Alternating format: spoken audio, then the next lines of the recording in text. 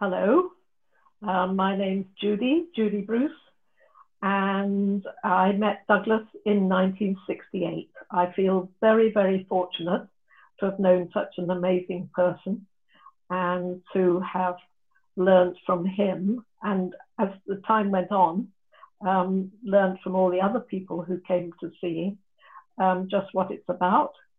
I don't think that I've always been assiduously practicing it by any means, but it's always been something I've come back to. And it's the most important thing that I've ever found in my entire life. I think we probably all say that. And it's the way in which it's all been put together, and the way in which seeing links to just about everything you can ever think of, I think is absolutely marvelous. And the richness of the experience and the knowledge around it is true education. I think that's probably about all from me. I will pass on to Catherine.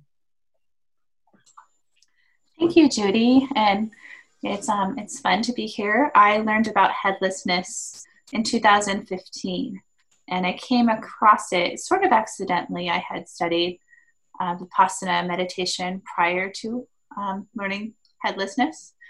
It was really kind of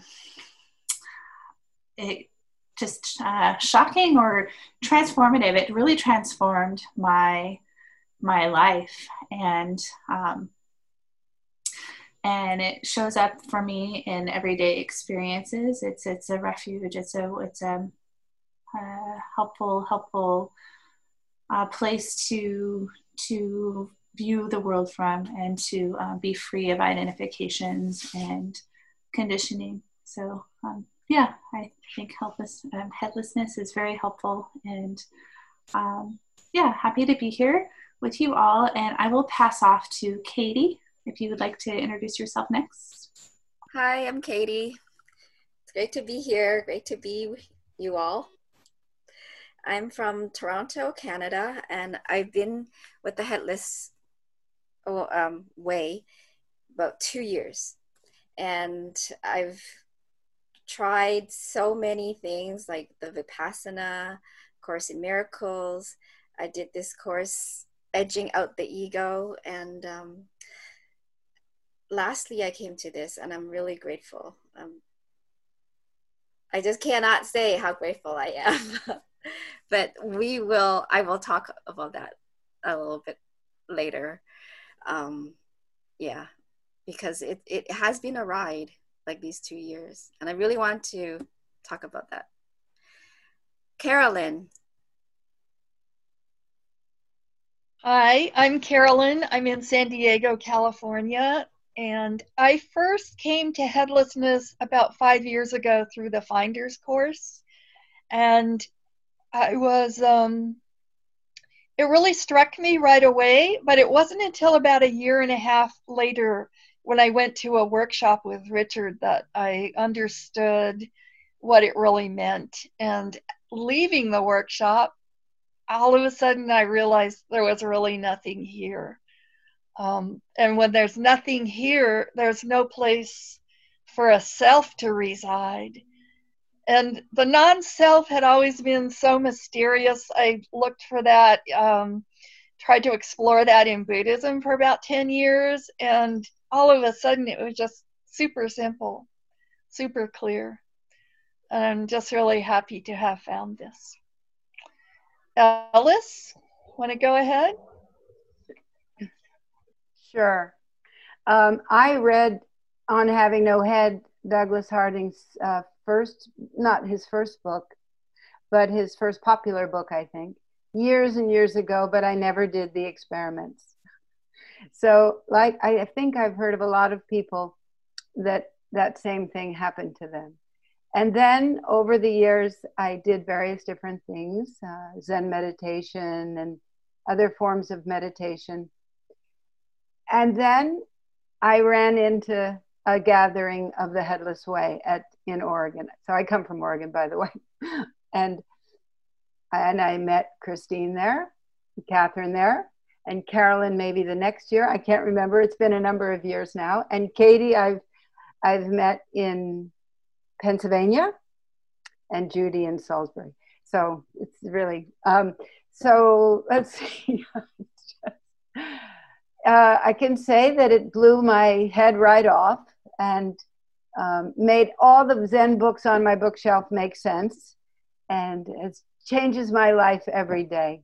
So I'm really glad that I actually did the experiments and that I can now read the books and have the experiments, do the experiments, and share the experience of this unfolding aspect and the unfoldingness of it all with other people. And let's see, what else do I want to say about it? Just, I kind of have this slight regret that I didn't do the experiments in the 70s, and think, wow, I'm late in life coming to this, but hey, no time like the present, right? So, Christine. Hi, I am Christine, and Maui's in me. I'm very grateful as well. I think that's been one theme across the board here, that we're all tremendously grateful for the Headless Way and the blessing and grace that it bestows upon our lives. And it seems so simple to just point at one's no face. And a lot of people might say, well, so what? So you can't see your head. Big deal. You can't see your back either, or the bottom of your feet. And I think that its simplicity is overlooked, because it's pointing to who we really, really are as awareness or infinite potential or this capacity. It's like just going with this soft view that allows the everything and nothing to just be present all at once. And so looking back, I cannot see my face, but instead I see the world, and the world is in me, and this body is in me. So I'm not my body, but I have a body. So it's really kind of an understanding that for me, I saw it like that, but the so whatness of that has been evolving over time. The meaning of it has been kind of layering or unlayering, however you want to term that, over time. It's been really, really, really helpful. So in order for everyone to understand this more, I'm hoping listeners are aware of the Headless Way. And just as a little addendum here, if anyone wants more information, there are all these experiments on headless.org. There's videos, there's podcasts, there's an app that gives you an alarm every hour to remind you to continue to look back. So there are all these resources available on headless.org. But with that said, now I'm going to pass it to Catherine to share an experiment. Okay. So this experiment involves, first really noticing this wide space here. So when my view out, I see the room I'm in, I see the screen before me, but I do not see a face here. There's clear, wide open space. And I can test it by putting my hands back behind. They disappear into kind of a nothingness, a void. And then I bring them back, and again, I can see this view here. The next part of this experiment involves holding out one's hand and making a fist to create some tension. And doing this, noticing this tension in the location, this space. Where is this tension happening? And here I'm noticing that there's this tension, but I'm noticing that the view, the awareness doesn't seem to be impacted. So there's tension here, and I can even release and create the tension again. But again, the view, this is happening in the view, and the sensations are happening just as the seeing and hearing is happening. But this pure awareness is not impacted. I don't see an impact in the awareness that I'm seeing from. And Katie, are you going to do an experiment next? Yep. So Okay. This experiment is called a single eye experiment. And what you do is you can use your glasses, or I'm going to put your hand, like your fingers like this. And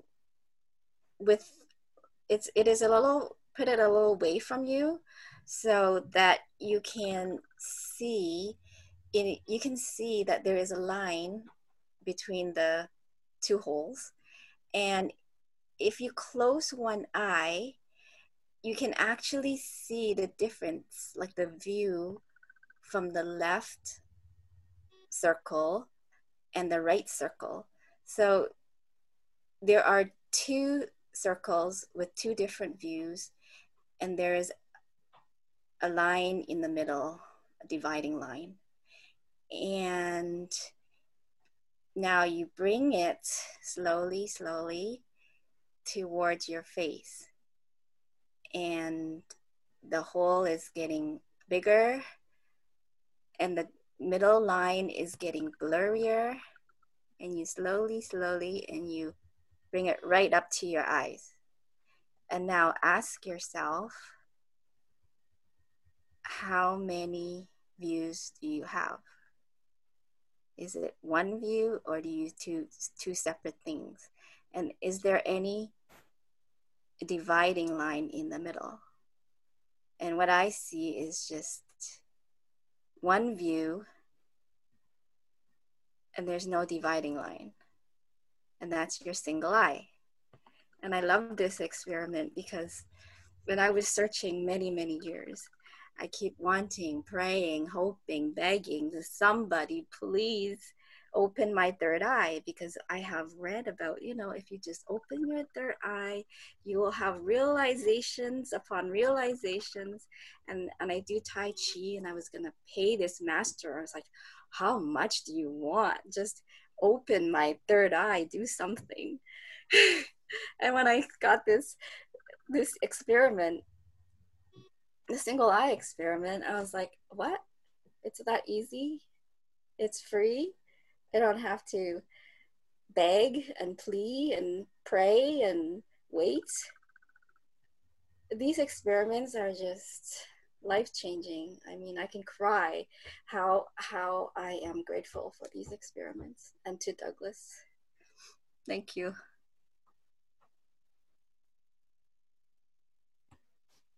Can I say something after that?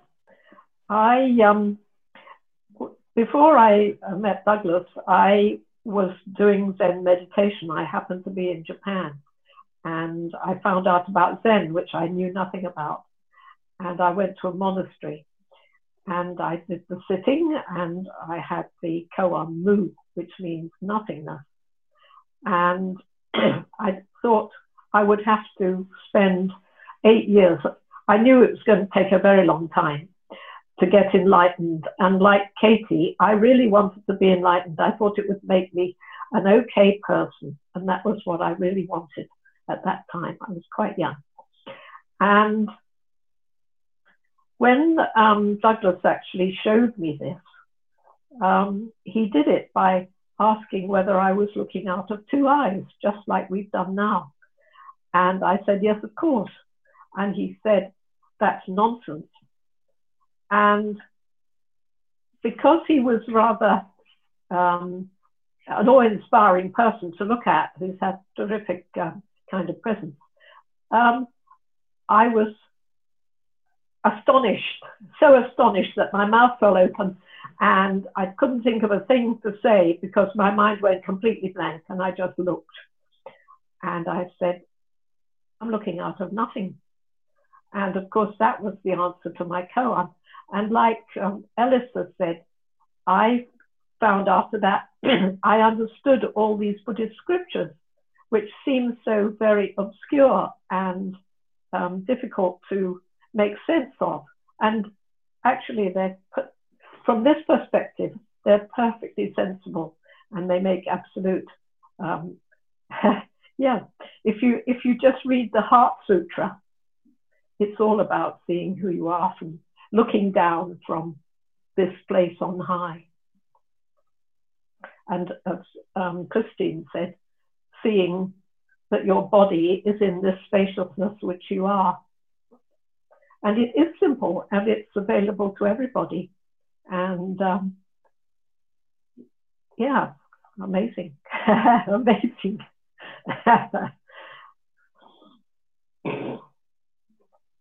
Yeah.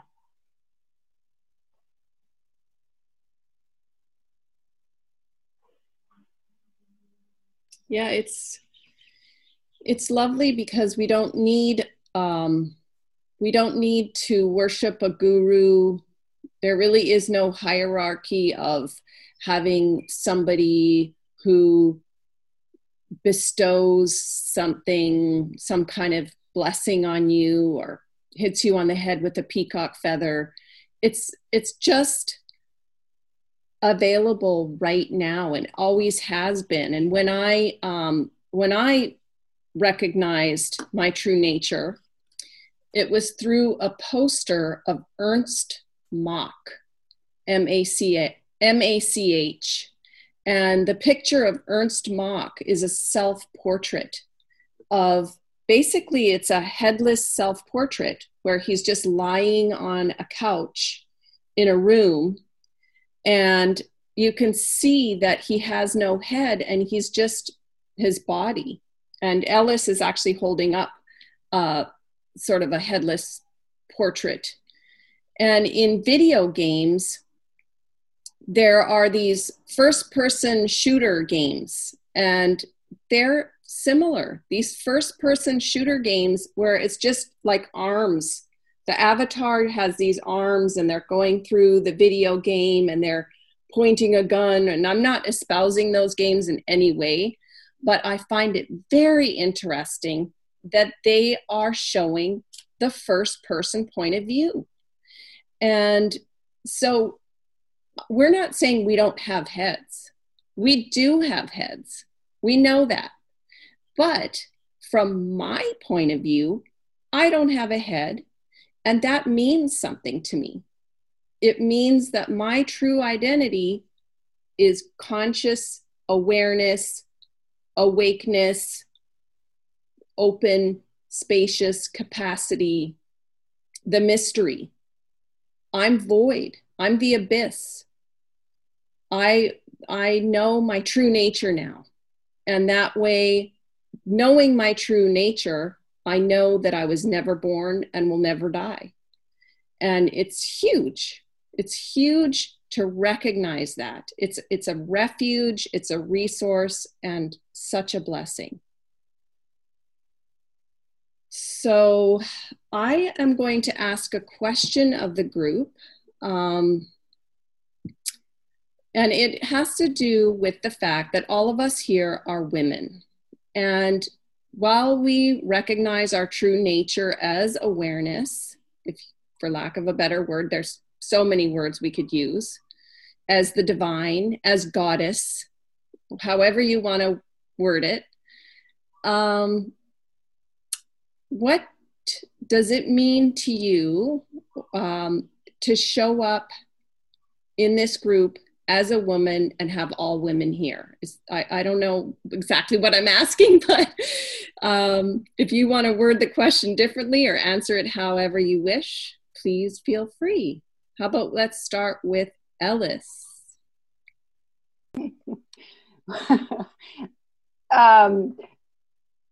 Well, first of all, when I look here, I do not see any gender.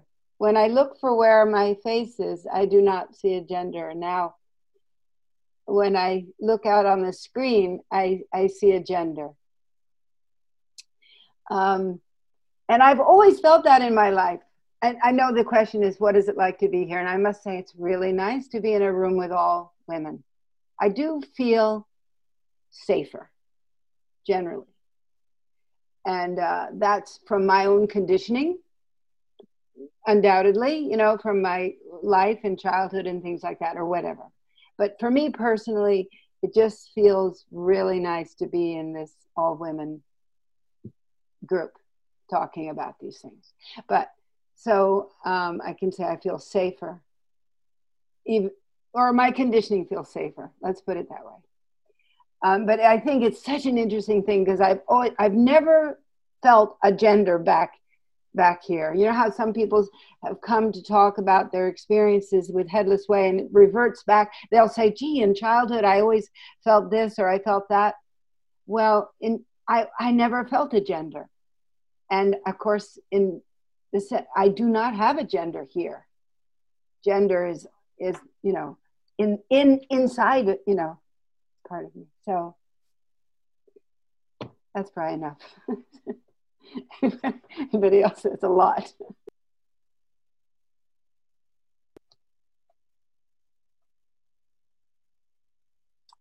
What do other people think about this or feel about this?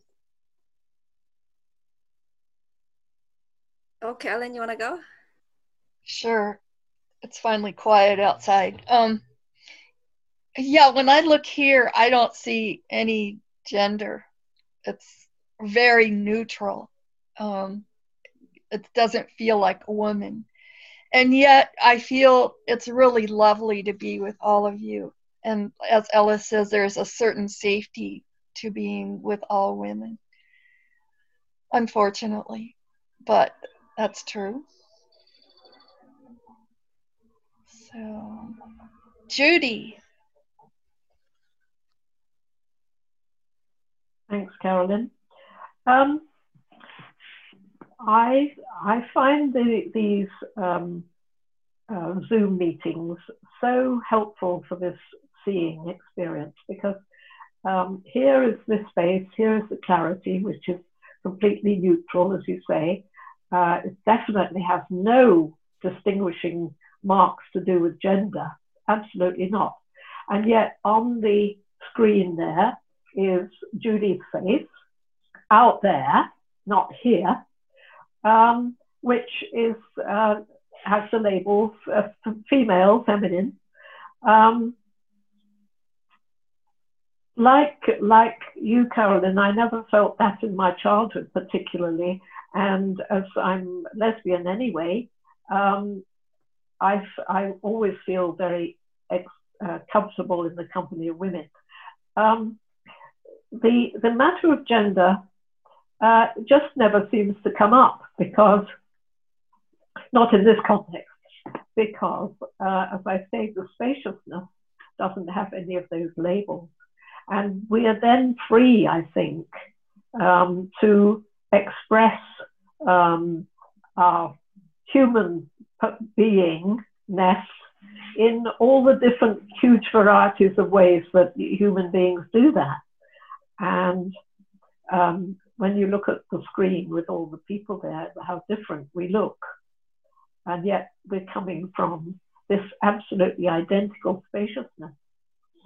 So it's tremendously freeing. It frees one from all those identity limitations, I think. I would like to add that I did have a lot of difficulty coming to terms with being lesbian.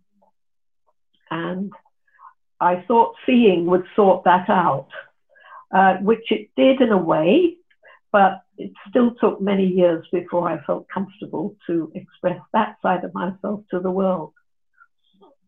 I think I used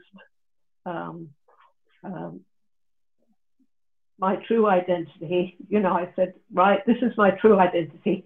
I don't have to identify with that. And yet I did, because yeah, we do. We have to come to terms, it seems to me, we have to come to terms with our human beingness. and accept it and learn to cherish it. And how much easier that is if one does have difficulties and who doesn't, from being space to contain it and everything else. What do other people think? I agree totally, Judy, because I'm 52, and for 2 years I've come to headlessness, but for 50 years I'm very identified to, oh, you're a female and Asian, because growing up I wasn't even allowed to look up to my father. Like if I ever had eye contact, he would say, lower your eyes, like, you know what I mean, like you're not worthy to look up. So being female, Asian, and very, like, I'm only 5'1", was very like petite. So then that kind of made me like really small and scared of the world.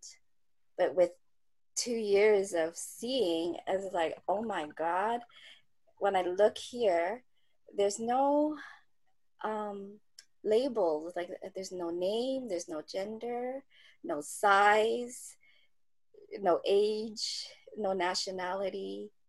So that has helped me like so much in unwinding and the emotional, psychological, like issues in my life. And because I used to be like very depressed and afraid. I would be afraid of everything. Even one time I was in such a state, every time the phone rings, I would jump. Like that much just anxiety and fear and worry. I was all and depression. But I'm just happy now that I see my true nature and it's not true. And I sometimes get surprised that depression still shows up, because I would think, just let me be enlightened and die and I'll be happy. But no, I am awake to who I am, but I still am living. So it's been 2 years of living this. And it's helped me to just feel it and sit with it and embrace it and acknowledge it, but from this open space. And that's really helped me. It's not like, oh, I'm not sad, I'm not depressed, I'm not worried, I'm not anxious. I can say I am, but from here I'm not, but I'm holding it in this loving space. So it could be my sexuality or my gender or my culture, but I'm not affected by it. I used to be very like just tight, wound up within myself. And I think that's it has helped my emotions and even my physical health. Slowly. Thank you.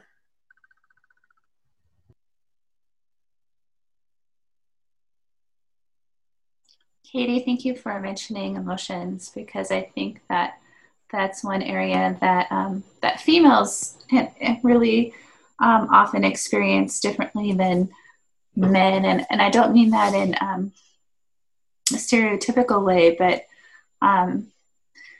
for both men and women, emotions, it's so easy to identify with them, right? To identify with emotional states of depression, anger, whatever it is. And there's, again, as other people have talked about here today, there's this freedom in headlessness, in identifying this view of pure awareness, pure loving awareness, and cultivating that, that the emotions come, it's not problem free, right? There's still, the depression may come, the anger, all sorts of things, but there's this sort of equanimous or non-judgmental acceptance and view of these things as they come. And there's this freedom as well, so that when anxiety comes, for example, one doesn't have to identify with that anymore, and it just sort of fades, and so the freedom, I really appreciate the freedom. And the other thing I was thinking about listening to the others here talk today is that conditioning that, that we've spent so many years of our life being a person and living as a person and identity of all that conditioning, all those things that we learned since childhood. And in headlessness, there's just instant freedom from that, right? So there's, in the pure awareness, the conditioning happens and we can watch it and notice it. It doesn't exactly, disappear, but the freedom comes from noticing the space where we're viewing it from, right? From noticing the clear, open space, which is free of the conditioning. And it's a wonderful refuge. So, and I just, one more thing I wanted to add to is just talking about being a female and learning about the headless way. In spirituality in general, it seems to be dominated by men, or it has been historically. Like many things, patriarchal systems have dominated lots of our societal systems for so many years. And again, in headlessness, though, there's this freedom or sort of non-hierarchy. So, no one can see better than somebody else. It's just here. And so in that way, there's this equality, or there's this non-hierarchy and freedom to be as one is without having to follow any sort of societal norms or anything like that. It's really wonderful.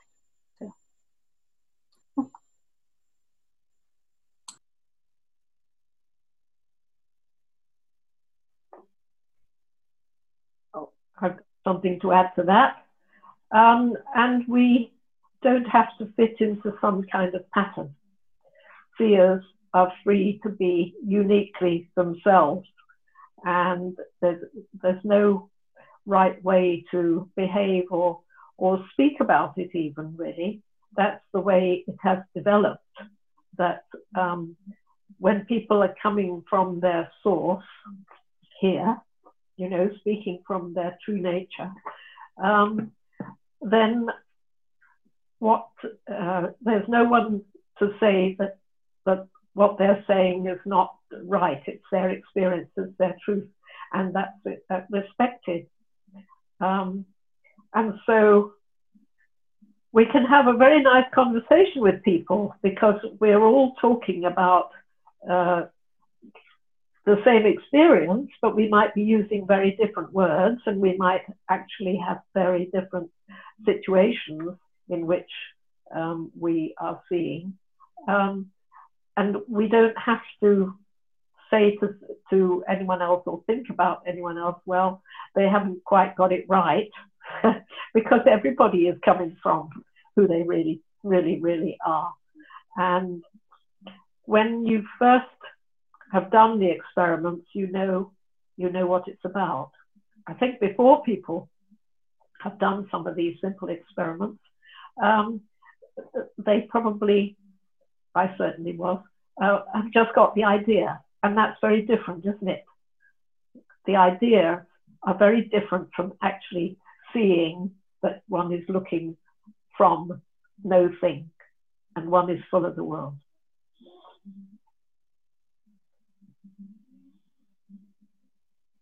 And we do have a funny language, perhaps.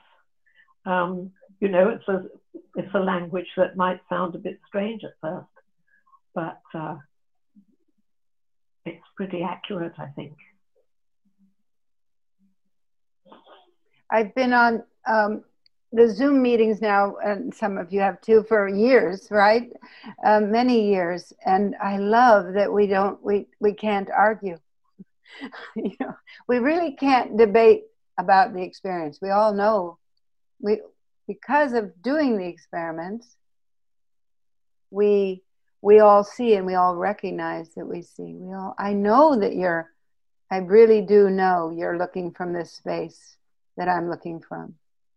And so then we can, I don't know, it's so strange. I find it incredibly fascinating, even though we're not debating. And you know, the way, like an academic environment or something like that. It's amazing to be in the presence of people for a year, day after day, not arguing about this. I don't know what other people's experiences are, but maybe I grew up in a household that argued with each other a lot. I don't know. But anyhow, it's just so freeing to just know that about everyone. That fundamental agreement. Yeah. So that brings a question up that's often comes up among people who maybe catch a glimpse of this. And a question that comes up is, can it be practiced? Can it be developed through practice?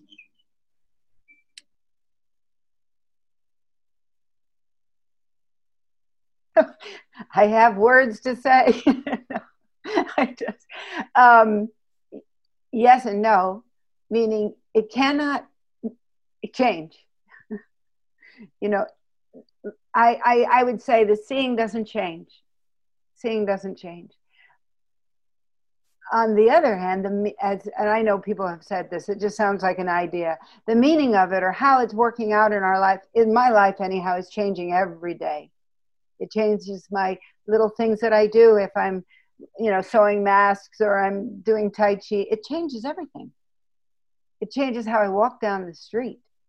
And so I do practice. And there are people on the Zoom meetings that really encourage that, like Michael and Christine, And so I put things on the refrigerator to remind me, or I read Everyday Seeing, let the quote play with me during the day. So yes, I do practice. I do practice these very simple exercises. They're so easy. You don't have to sit down anywhere and do them. You can just, wherever you are, walking, sitting, talking right now, I see where my head is and where it isn't. So.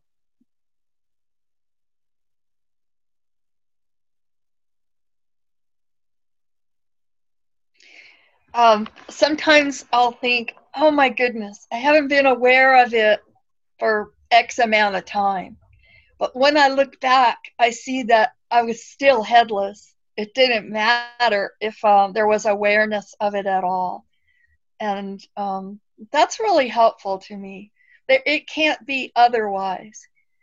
I mean, one thing that's interesting is try to imagine that I do have a head, that I am, there is some being in here that's looking out and making judgments, thinking, feeling.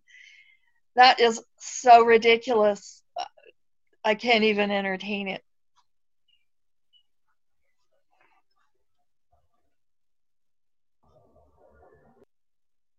I was thinking of an analogy this morning of this truth that I cannot see my face. I do not have a head here. It's only the spacious capacity I'm looking out of. But at the same time, I mean, it's always there, but it is also good to have things to remember that, and that's a practice. So my analogy is like this body is like breathing. I'm always breathing, whether I am aware of it or not. And it's always in the background, and it's the truth. I'm breathing. Otherwise, the body would collapse. Okay, so that's the truth. It's going all the time. But as I am walking or talking, I don't have to be always checking, am I breathing? Am I breathing? But because I have these anxiety issues, sometimes I really have to practice belly breathing, like deep abdominal breathing, so that like the breathing is not from the higher chest level, but below, like the belly. And that's when I really focus on it, even though I know it's happening. So with the practice of the Headless Way, what helps me a lot is I have this diagram of of one of the books in Douglas Harding's, and I photocopied it and I pasted it on my wall so that when I wake up, it's always there, and it starts my day. And the first thing I would ask is, okay, look for your face. Can I see my face? No. And that's it. Like, it's so helpful. That's one of the most helpful things. And also the books. I always have books with me. Like, I would recommend this one. This one is called The Freedom to Love. And it's a book about Douglas Harding's wife, Catherine Harding. And the author is Corinne, how do you say the last name? Visser? Visser. Karen Visser. Karen Visser. It's great. It's She's Dutch and Catherine is French. Yes. So those are the two practices, is in the morning and also through the day, I pick up a book. Katie, this is just a technical thing, and since this is being recorded, something is happening on your end where you blur out and then you come into focus, then you blur out, then you come into focus. I don't know why. Does anybody else notice that? Yeah. Okay. I didn't. I think I have to stop moving. Then the camera is still trying to focus me. I got you. Okay. Just wanted you to know that. Thank you. So I wanted to say something about the question of the practice, and does it get easier or does it sort of grow if one practices it more? And I think it does. It's sort of a cultivation of loving awareness, just like cultivating anything. The more one does it, the more it grows and becomes present for one. But I don't think it's ever something to worry about or strive for, or to, it's sort of effortless, really. I think that if one were to kind of like try to cling on to it and hold it and become stressed about, trying to see headlessly all the time, I think that might be counterproductive. And the thing about it too, that, I love just to relax into it and to let it flow as it comes and goes, and I think that's sort of the beauty of it, allowing it to just be present at times. And the times when I'm, very much identified with, being a person in this body and this, the image of self, it's okay. I suppose if I were headless all the time, I might not appreciate it as much, right? This sort of coming and going, forgetting and remembering, that sort of pattern. So, yeah. I found that as time, over time, I've noticed that sometimes I practice more and other times I practice less. And what the emphasis, I would say, would be on just recognizing the effortlessness of it and just abiding in seeing and allowing that to come through you, or through, like, to grace itself upon this body. It's like it starts to live you. The void, the abyss, the stillness, the openness starts to live you, and just resting in that and allowing it. And that's the beauty of the Headless Way, is that if you feel inspired to do, that's okay. And if you feel inspired to just be, that's okay too, because it doesn't change the seeing. And it's all part of the play. It's the Leela of it, the play of it, the dance.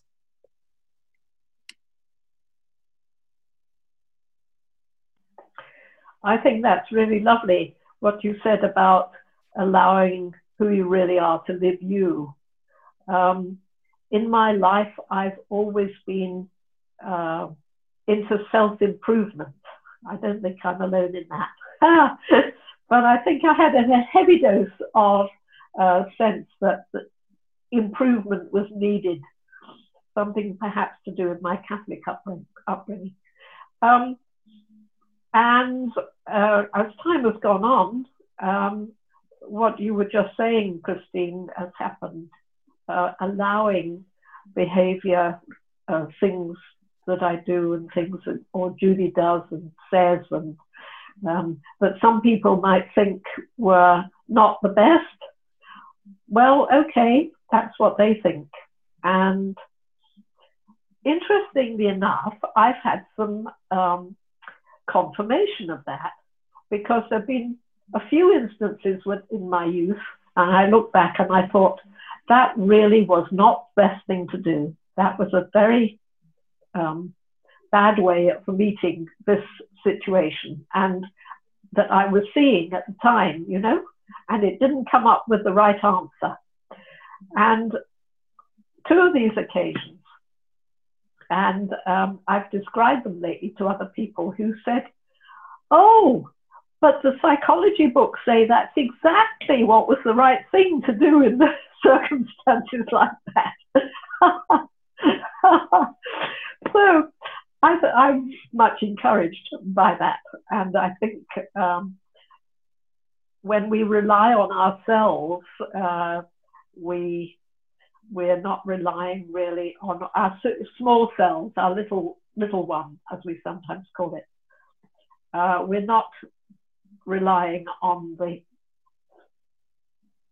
that which has all the answers. And when we rely on this, our backing, our huge self, our empty source, then the answers are there. And I think we ought to mention problems, because we can try and avoid problems, can't we? But also problems are a really good way of making one come back to this practice. So problems can be extremely helpful. Do you find that? Do you find that that's the case? I certainly do. Yes, almost as a pointer, you know, almost as a pointer when there's a problem, it's almost a pointer for me to notice the space that I'm seeing from. That actually brings up another point I really want to emphasize, because some newcomers to the Headless Way might make an assumption that this headlessness will solve all your problems. You'll be in this blissful feeling forever, and you'll never have to deal with anything harsh again. And so just understand that that's not reality. That's not reality. It doesn't mean that your problems are forever, going to be in your face either, though, because you can step back and be upstream of problems, emotions, thoughts, feelings, sensations, pain, the past. You're upstream of that all, and it's all out there, just like there's colors, there's shapes, there's different things outside that, pointing that way. And I'm pointing my finger away from my face. And then the place where there's none of that is pointing to where others see my face. So it's this two-way pointing. And it's kind of like putting them at the same rank as shapes, color, size, distance. All that is on the view, the content, and then that's all content.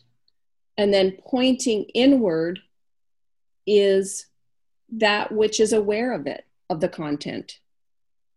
And so it allows a person a little step back or upstream of those things, which is really, really just putting some spaciousness to it, giving it space, which is such a blessing.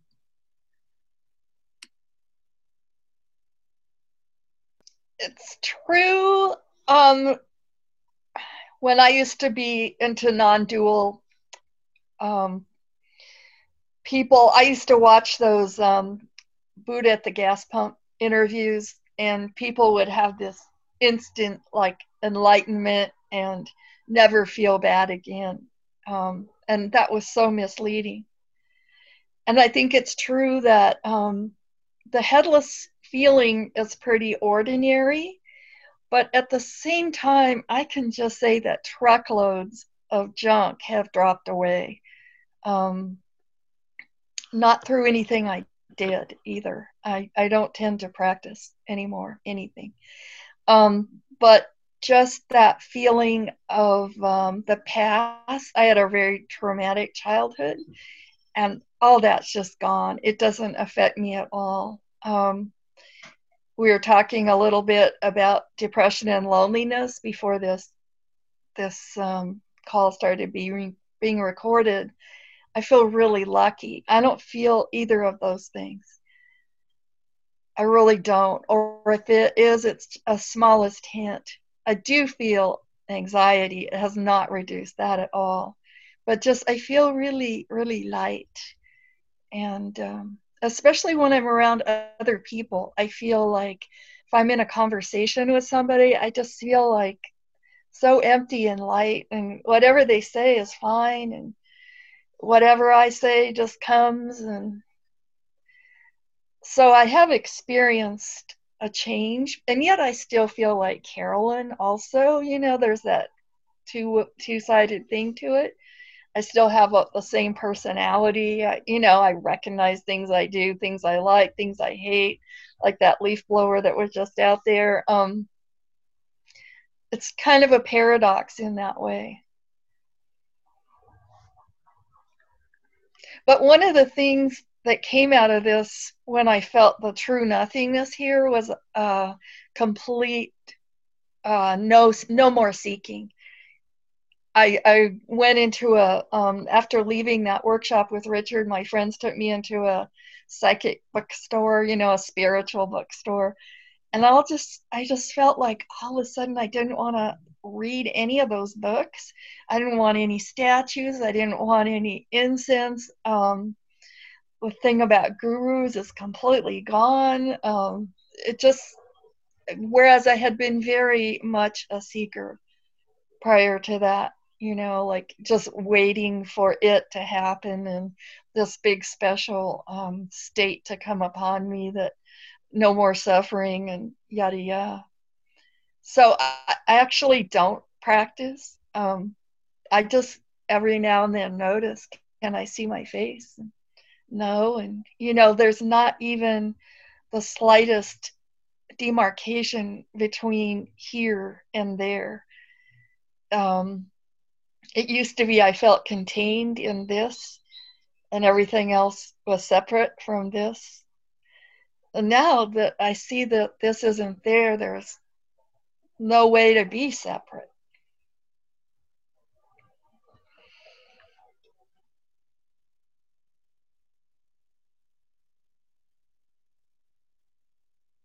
I really love that, Carolyn, what you just said. Yeah, that really resonated. So well articulated, and yeah, it's so great not having a need to find something or to become something or do something, that it's just all right here. And it's always just right now. This complete fullness, this complete feeling of oneness. And yeah, it's so hard to put words to it.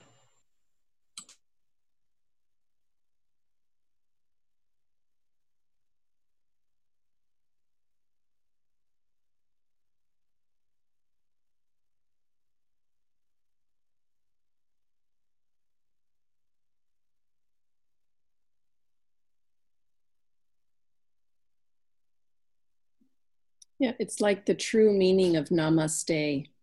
I'm in you, you are in me, and we trade faces. We become one another. And there is, exactly like you said, Carolyn, there is no way to be separate because we're built wide open.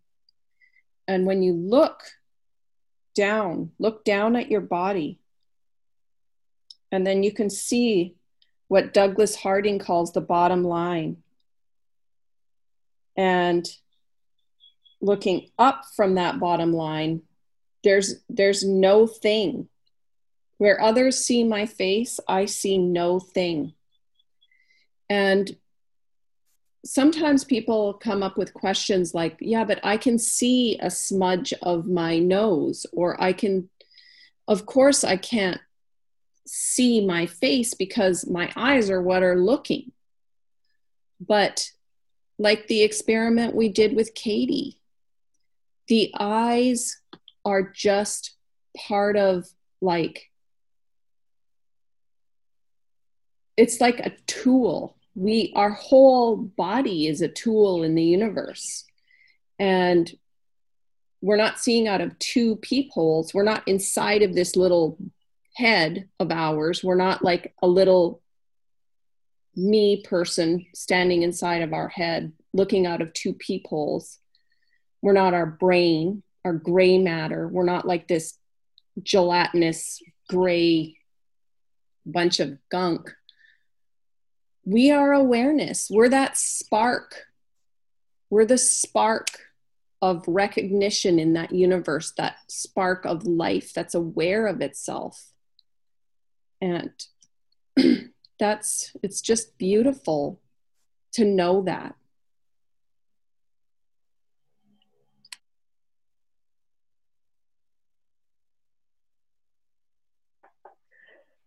And I like what you just said about being built open, Christine.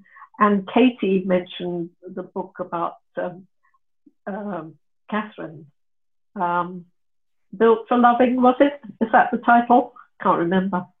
Old age now.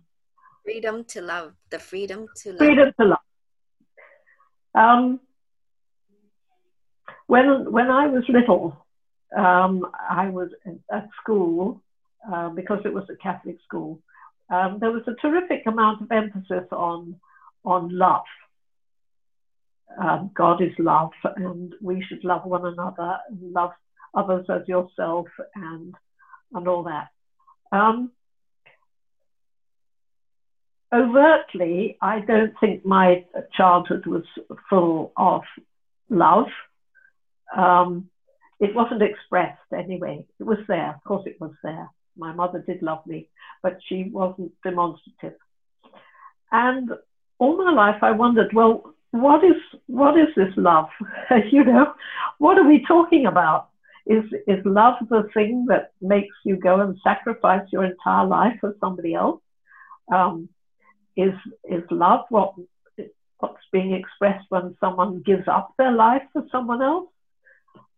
All those questions seem to be an enormously big thing. And then through seeing, of course, this openness, and Douglas hit the nail on the head. He said it so beautifully. We are built for loving because we are built open for others. We are built to give them attention. And attention is such an interesting word, isn't it? Because it means to pay attention, to attend on someone, to look after someone, to be there waiting for the needs of.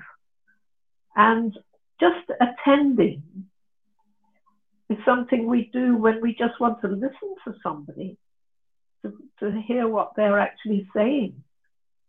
And this clarity which we are, this silence which we are, enables us actually to hear what other people are saying. And we mentioned that this simple insight here, no thing here, is so simple, so clarifying, and especially in this sphere of love. What does it mean? It just means to be open for someone and then to see what you do, to see what you do next. And we are made that way. We are actually made to be like that. It's not something we have to achieve. And I think that's so beautiful, and it's so simple and so clarifying, and it takes away all the, the sense of, I don't understand what this is all about. It's obvious.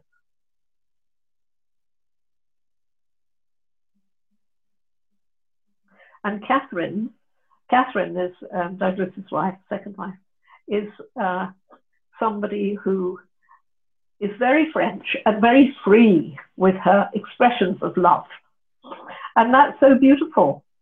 There again, love is a kind of fraught situation, isn't it? When you talk to people and you say, I love you, oh, it can go wrong so much in so many different ways. But we can also, from our spaciousness, truly say, look, I do love you. You are lovable. You are lovable. And also see people's frailties and their faults and their, the other side to them, because people are people, and there's no perfection to be found in the world out there. The only perfection is here. Does that make sense?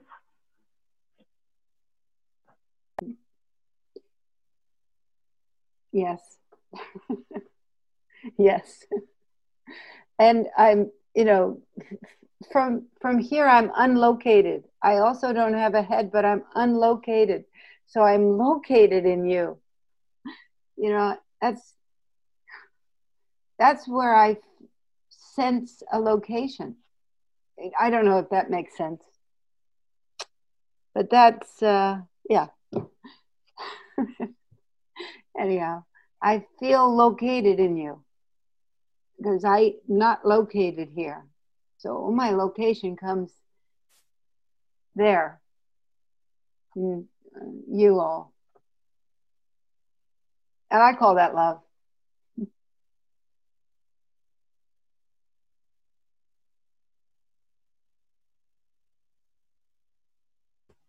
Well, in that book, the Freedom to Love, it was during the funeral part, and Catherine was reading something during the funeral, and one part that really touched me was she was saying what Douglas have taught her, and the one thing that stood out for me was self-giving love is the power behind the world.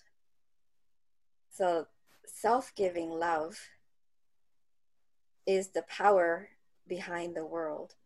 And for me, that was saying,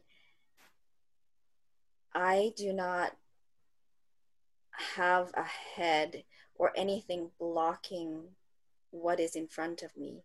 So everything is allowed in. I disappear in your favor. So that's the self-giving, because I don't have anything here to say keep out. So that's the loving part. And because the truth is I'm built this way, then everything can come out and go back to the void, come out and go back, and it's allowed. And so I've been pondering on that sentence for a week or two now after reading the book. It's very beautiful.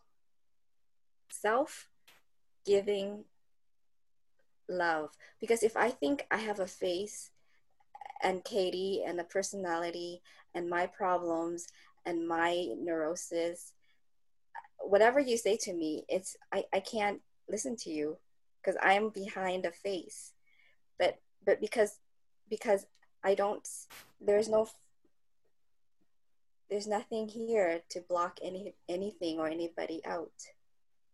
And there's nothing here to allow anybody to leave as well. Like the world comes out and the world goes back. Because when I first was headless, I was like over the moon. I'm going to a workshop with Richard Ellis. You were there in Pennsylvania. And it was just like a couple of months after I did the experiment and came to the Headless Way. And my boyfriend was there. And I was overjoyed. It's like, oh, you know, I'm going to be a couple. We're going to be headless together. And I just like a week after the workshop, he broke up with me. He broke up with me and I was crying. It took me 6 months to get over the heartbreak. I mean, because we were together for like 5 years and I just thought, oh, it's the love of my life, you know. Anyway, so because I don't see my face, I don't see my head, I can't block anything from coming out or going back, being taken away, or something showing up. And that's the self-giving love. And it just helped me so much to whatever shows up, I can always see that I have a refuge. Like when problems come, it's an invitation. Like when I feel I'm crying and I'm heartbroken, I can always look for my face and I see that there's this boundless clarity is always here, the divine backing. I have a resource. I'm not afraid. I'm not afraid someone's gonna go away from my life. And I'm not afraid anything that's problematic coming. I used to think anything and everything is gonna happen to me that's gonna be bad. And now it's like, okay, I'm at home, dry, and safe. That's really lovely, Katie. What you said. I agree. I don't know. I found that emotions just have come even stronger. So you can say the problems maybe help me point back, but sadness, anxiety, they seem stronger. They seem stronger, but they're okay too at the same time. And so they're clear.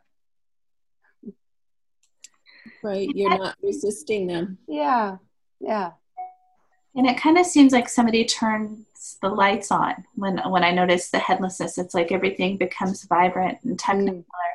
And I think about all the energy that I used to spend on those identifications and being kind of stuck in places. That takes a ton of energy. So suddenly when I notice the headless space, I feel very energized, like just massive amounts of energy and excitement coming through. I wonder if other people feel that as well. Do you feel energized by simply turning the view to here?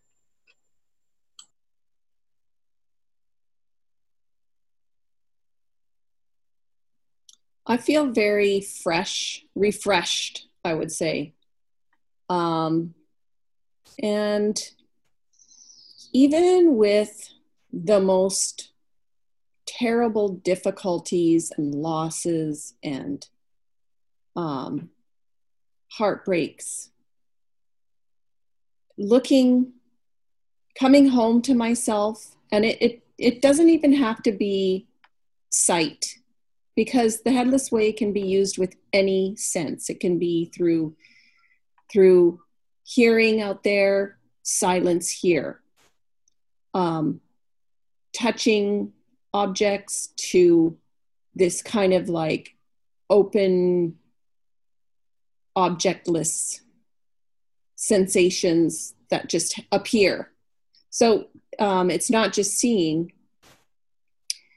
But when I come home to myself, you're right. I do feel like colors are more vibrant and things just are placed, and it's true. And recognizing that trueness is just a relief, because you're not necessarily believing all your stories. You're not contracted so much. You're not so contracted around objects and stories and this is how it was and this is how it's going to be, and you're not like caught up as much. It just allows some breath.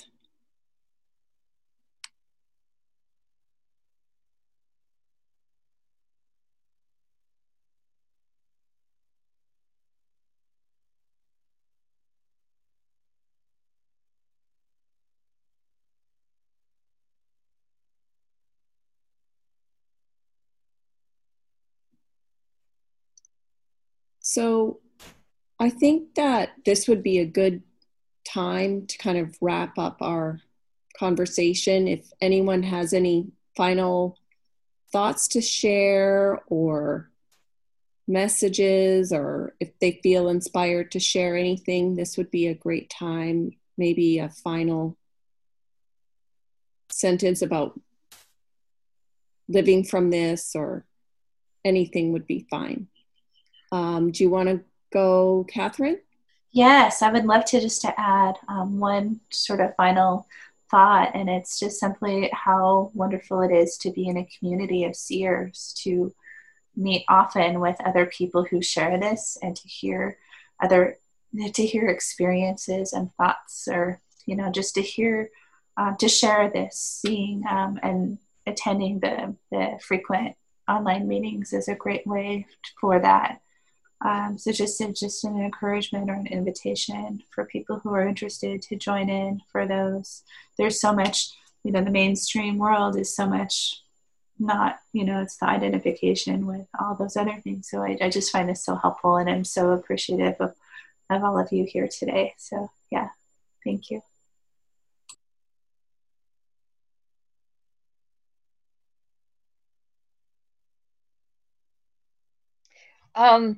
I echo what Catherine just said. Being in the community is really important to me. One of the things the Zoom meetings do for me is break down the conditioning. We are all so conditioned. I also want to say, don't try to figure this out. I was in a group of people who are new to this at a workshop recently, and they all had very elaborate, very Baroque philosophies, and they wanted to, I don't know, kind of fit this into that, or, figure this out in that way. And I just kept saying to them, it's really simple. Can you see your own face? And that's a good place to start and a good place to end.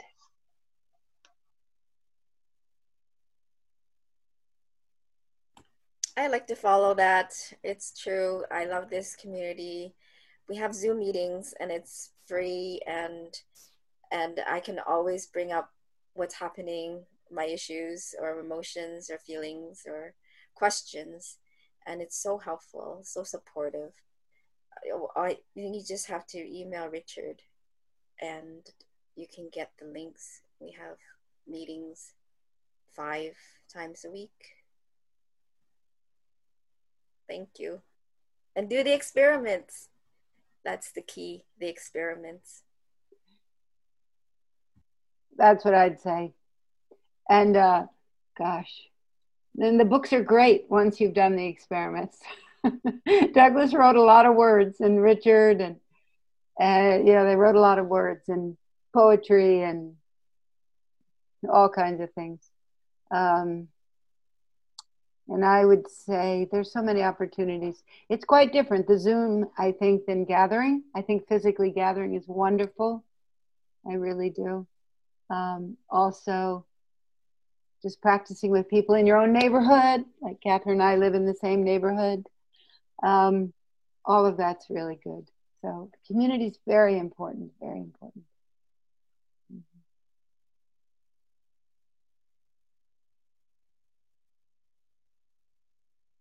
Yes, community has made all the difference, I think.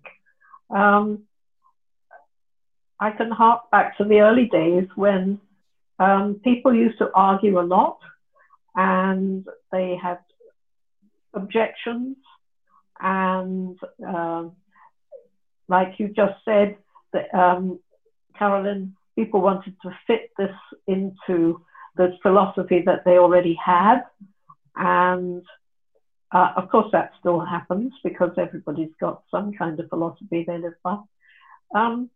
But things have changed, and people don't resist in the way that they did before. And it's amazing how this is spreading. I'm astonished that the people who come to the Zoom meetings, they turn up every week, maybe 2 or 3 times. And, you know, this is absolutely wonderful. It's not easy, I've found, to interest people, to show people in your own surroundings. I found it quite difficult, and I think other people probably do too.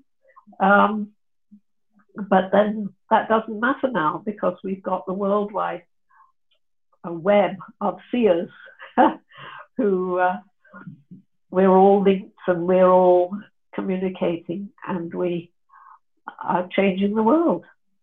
Yeah, there's no 2 ways about it. The world is changing, and hopefully in this direction it will gather pace. And I'd like to thank Christine for starting, you know, for suggesting this and having this meeting. It's a little bit different. It's lovely to hear women talking up because by and large, often it's the men who talk most.